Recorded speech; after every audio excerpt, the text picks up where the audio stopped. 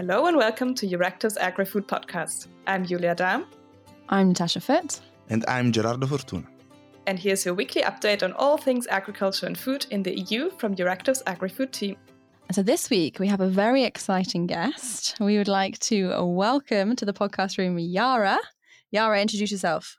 Hello, my name is Yaroslava Buchta and I'm a new agri-food reporter for Euractiv. Our newest recruit. Yeah. I'm very happy to have her in the team. And very proud to. Yes, and in the podcast, and the first time ever on the podcast. So it's a pleasure to have you. And Yara has hit the ground running. She's already been writing articles and doing all kinds of things for us and getting stuck straight into the agri world. And actually, she had a very interesting interview this week. Yara, who was your interview with? Oh, the interview was with Markian Dmitrasevich, who's the... Oh, she said that very well. Yeah. Good thing I wasn't saying that name.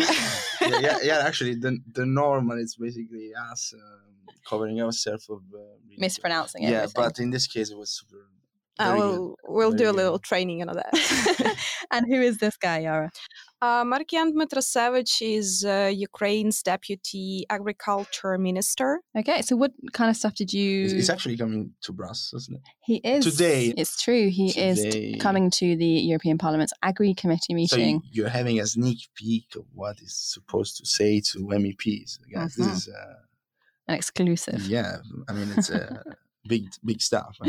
And so you guys spoke quite a lot about this idea of the solidarity lanes Mhm. between the EU and Ukraine. So maybe give a quick overview about what these solidarity lanes are and what he kind of thought. What was his feelings about Mhm. this?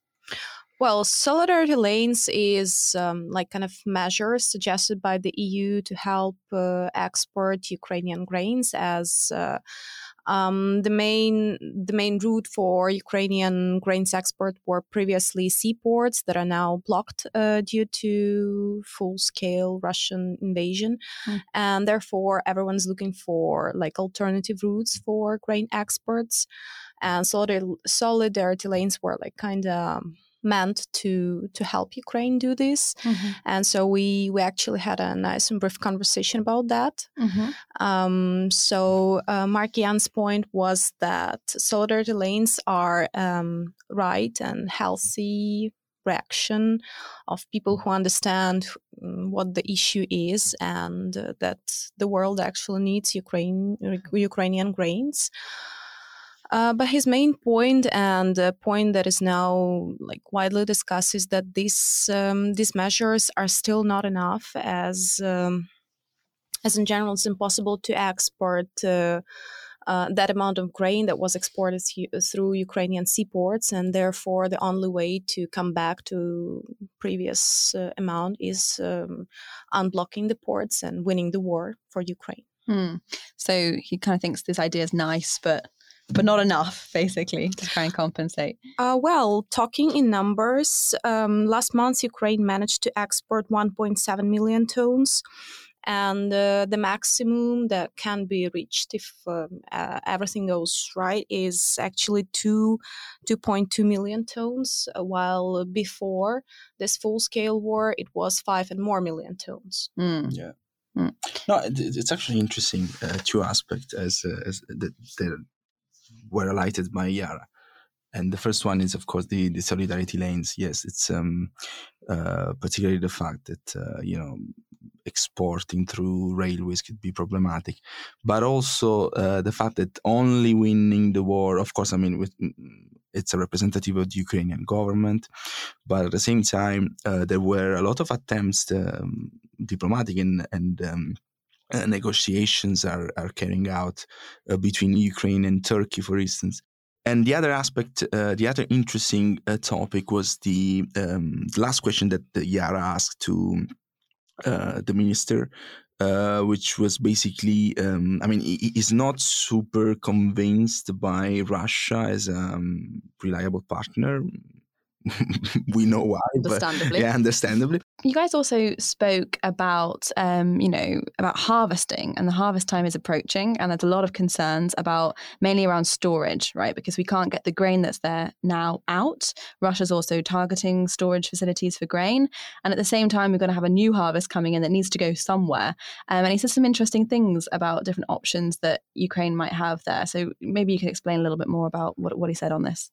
Actually, he mentioned two main options for Ukrainian farmers. One of them is so-called like plastic bags, where you can put up to 200,000 tons of grains. And basically, it's just a plastic bag waiting for its time to come to be used. And another alternative, it's like a foreign technology for Ukraine. It's temporary silos. Like, it's kind of floor on the ground so that moisture doesn't like come up, then with a trim on top and a tent. So now Ukraine is working with the US, Canada, and other partners who have this technology that they use, and they're in the stage of negotiating to use this technology as well to temporarily store the grains. It's very interesting. And if you want to read more about Yara's interview, which I highly recommend you do, you can check that out on Euractiv. But actually, we also have another... It's even in German, imagine. It's even in German. Yeah. It's even in French also, I think, also. I think all the choice. Well, it will be at some point. So anyway, the choice is yours. But we also had another interesting interview this week. And by we, I don't mean me, I mean Yulia. Yulia had an interesting interview this week. Yulia, who was it you spoke to, and what were you talking about? Yeah, I spoke to a senior official in the German ministry who is the head of the Department of International and EU Affairs at the German Agri-Ministry. And we actually talked about similar things that we've kind of touched on also now. I mean, we talked about these possibility of missions to escort Ukrainian grain from the ports, and by that you can see that we're talking about defense and like geopolitical topics here, but at the same time it's about food security. And actually, this ministry official told me that in her mind, grain has become a means of war now, and that basically food security or global food security has been given a geopolitical component by this war against Ukraine. Is it something that also Wojciechowski used to say? Used to say? No, I mean, you has used said to say. repeatedly. No, it's this idea of food becoming a central kind of geopolitical and security. It was basically doing this comparison with the energy. And it's exactly the same thing that Yulia was about. So it's basically something that it's quite discussed in the bubble recently. Yeah, I mean, we can see that basically Russia is blocking Ukrainian ports, but at the same time is itself profiting from that by exporting its own grain to the higher prices that have been rising because it's blocking Ukrainian ports. And then on the other hand, there's this kind of war of the narratives that Russia is trying to claim that the insecurity around food on the global level is coming from Western sanctions, which exclude food exports, by the way, rather than from it blocking the Ukrainian ports. There are some food actually, really super mild, but seafood, luxury food. But in terms of so the poor people who can't eat caviar, that's because of Western. Okay, quite traumatic. It's exactly like Yulia said. I mean, the intention of the EU from the very beginning. I mean, we arrived at the sixth package of sanctions. I think the intention of the EU from the very beginning was to avoid, because of course, not only for the geopolitical implication, but also because you can basically trigger famine or world hunger. It has a lot of impacts on the global food supply. But this narrative is becoming increasingly pervasive, actually, this idea that it's the sanctions, Russia's narrative that it's the sanctions causing food insecurity rather than Russia's invasion of Ukraine that's causing food insecurity, to the point that, we spoke about it last week on the podcast, but that, the president of the African Union, Macky Sall, who's also the president of the chair of the African Union, who's the president of Senegal, mixing everything up there, Macky Sall, he actually spoke with EU leaders about this, and there's this real push to try and get a common narrative and a common ground that it is Russia's actions and purely Russia's actions that are causing this and not sanctions. But that being said, it's still something that's kind of a narrative that we've seen spreading across Asia, Africa, South America, different places. It's definitely a concerning kind of rise of this narrative, and challenging that is becoming an increasing problem. Yeah, sorry, go ahead. Also, honestly, I don't have the feeling that so far Western leaders have come up with a super effective counter strategy to this. Like, for example, this ministry official, I also asked her, like, what do you do to counter this kind of stuff? And basically, she just reiterated this factual argument that it is the war of aggression on Ukraine and not the sanctions that are exacerbating hunger in the world. But she didn't really give any clear points of action as to how we can convince the global publics, or especially the countries affected by this, of this point. I asked the same thing to a Czech government official the other day ahead of the Czech presidency, which starts on the 1st of July and will run till the end of the year. And actually, it was interesting because his response was, we just need to increase food production. We need more food. If we can show that we are growing more food and feeding more of the world and sharing this around, trading food that has a stamp with an EU label, then this is going to be a way that, we can show the EU is not a cause of global hunger. But that is opening a whole nother box of, it's like, and Pandora said, what's in that box? We're going to suddenly go into all kinds of discussions around whether that's wise or sustainable or, a viable solution. I mean, it's not that the EU isn't, it's quite of a productive continent in terms of food stuff. We always had the other problem that we actually waste a lot. But of course, this is not only to,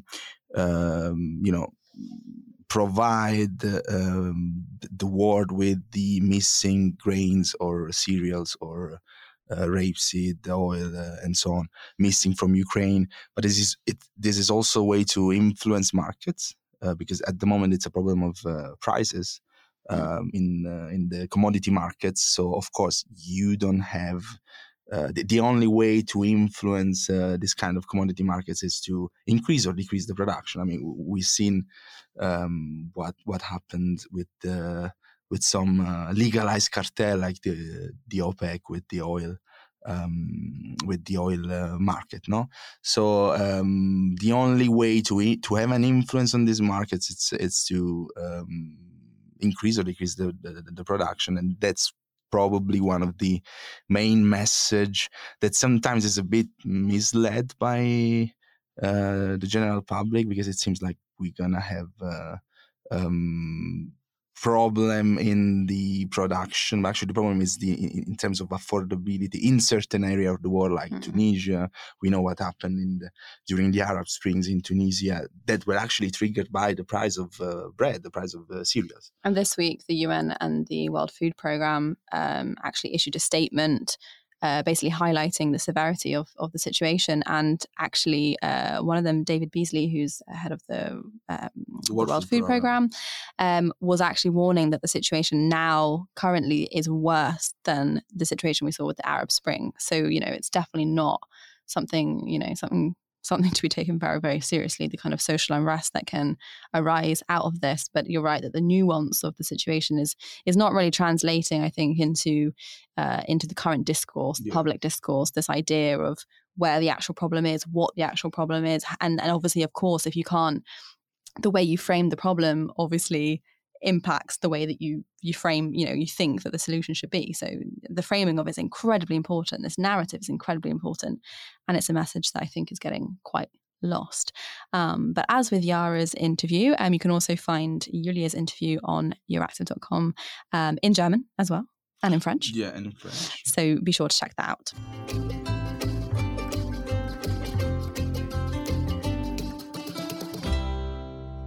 And this week, I bring you all to a very sunny place in Brussels. Yeah.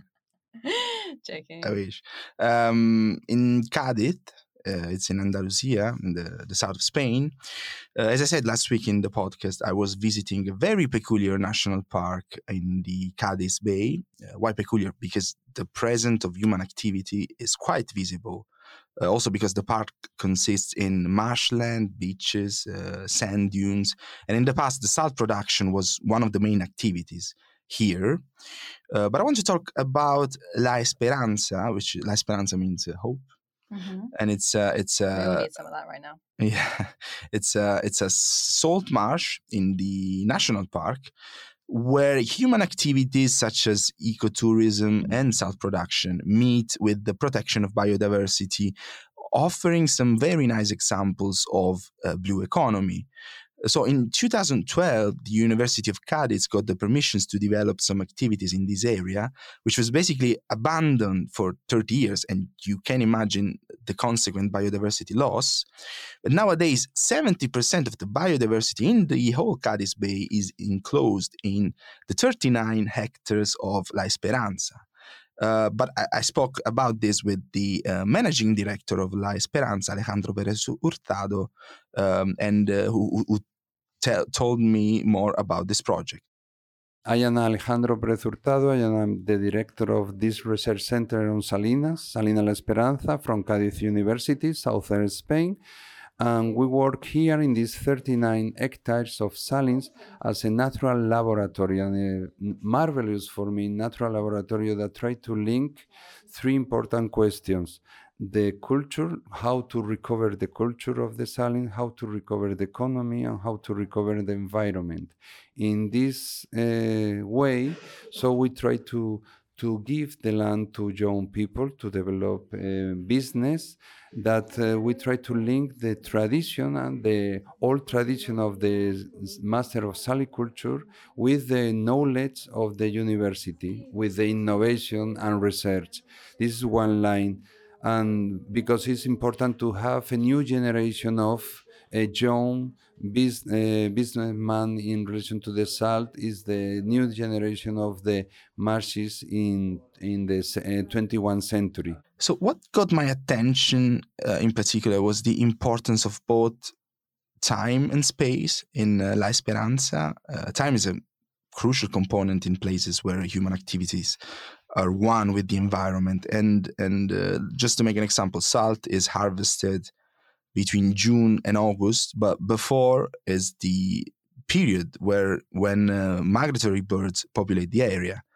And consider that Cádiz is basically placed on the migratory bird highway. And also space is another factor, because the conflict among different species of birds is also reduced by basically the conformity of salt marshes, as different species pick a different habitat on the basis of the depth of groundwaters. Another very important question, how to increase the biodiversity. So from the last 33 years, we work here developing different ways to manage the salines to increase the biodiversity, working with the vegetation, the water, and the type of the ground, increasing the breeding areas for birds, for example. Here is the 70% of one species, Kentis plover, the 70% of all the natural part, 10,000 hectares are only in these 39 hectares. One of the most higher density in Southern Europe for this breeding species, and we produce this with programs of volunteers during the past 17 years. And birds in particular are bioindicators. I mean, Alejandro was calling them living sensors. And indeed, the Cádiz University team managing the area is collecting lots of their parameters. For instance, there are some species like the Chortilejo patinegro, who elected this park as their biggest breeding area in Europe. But there are also this avocet, which is this bird species with this curved beak. I have actually a curiosity about this. Yeah. They basically live in a polyandry society. What does that mean for our listeners? Yeah, polyandry society is statistically the number of male is higher than the number of female there. Mm-hmm. So out of 4 eggs, 2 are male, 1 is female, and 1 is basically eaten by seagulls. But so this created a society in which female are a scarce resource, if I may. So after a female mate with a male, the male opposite stay there with the eggs, taking care of the babies, and the female go finding another mate. Right. Yeah, very progressive. Very progressive. I'm basically surrounded by women. They are very interested by this. But Surrounded by women. How hard your life is.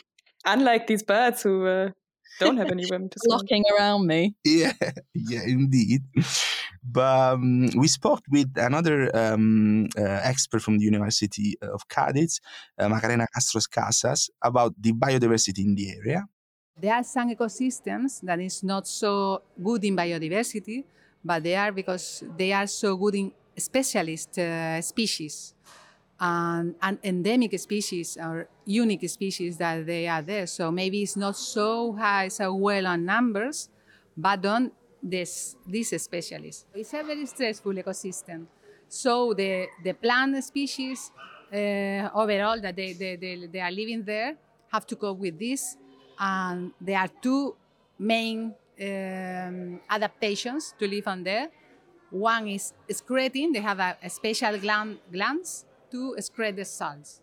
And the other one is to reserve water. So they can dilute the water, the salt inside. So they are like a big, like a bag of water, and they can dilute the salt there.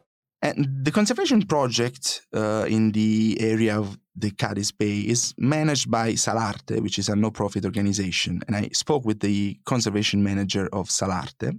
My name is Juan Martín. I am environmental manager. I am working in nature conservation from 2000, and I have 22 years working on that. Well, Salarte is the fund for the recovery and the land stewardship of the marsh.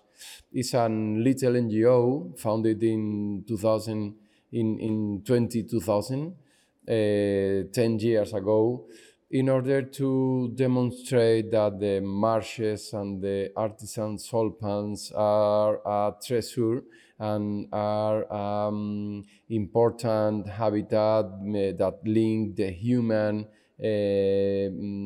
activity with the promotion of the fostering of the biodiversity, and were founded because the current situation about the marshlands and the salt pans are dramatic in all the Mediterranean basin, not just in the Bay of Cadiz or in the Andalusian shore, in the Mediterranean basin.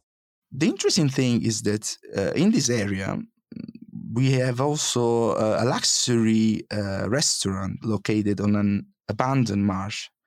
It's actually the only 3-star Michelin restaurant located in a natural park in Europe, probably in the world. Anyway, Aponiente is the name, and it's in the city of El Puerto de Santa Maria. It's managed by the famous Spanish chef Ángel León. And actually, Juan Martín, the managing director of Salarte, is also the biologist of this restaurant, and we talk about this project too. Well,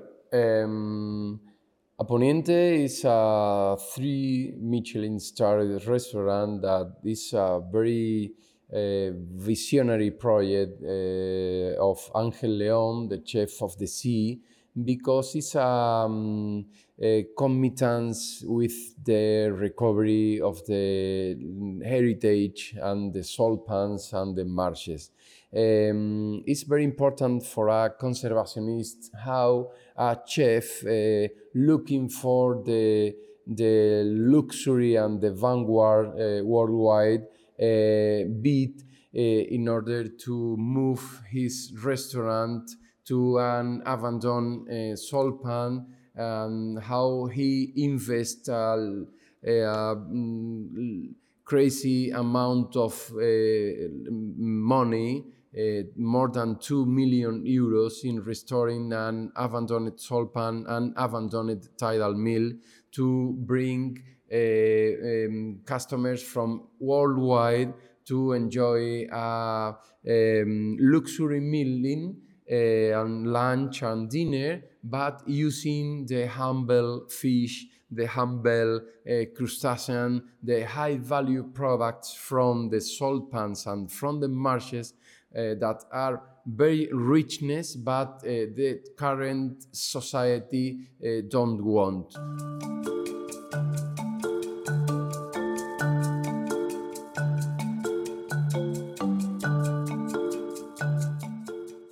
And for this week's Flavour of the Week, we have a very special Flavour of the Week brought to you by Yara. So we'll pass over to her. So there's the song that has become very, very popular in 2022 after the full-scale invasion of Russia. And the first row of this song basically is the rag Kalina or Gelder Rose has banned. And this row represents the sadness of Ukraine.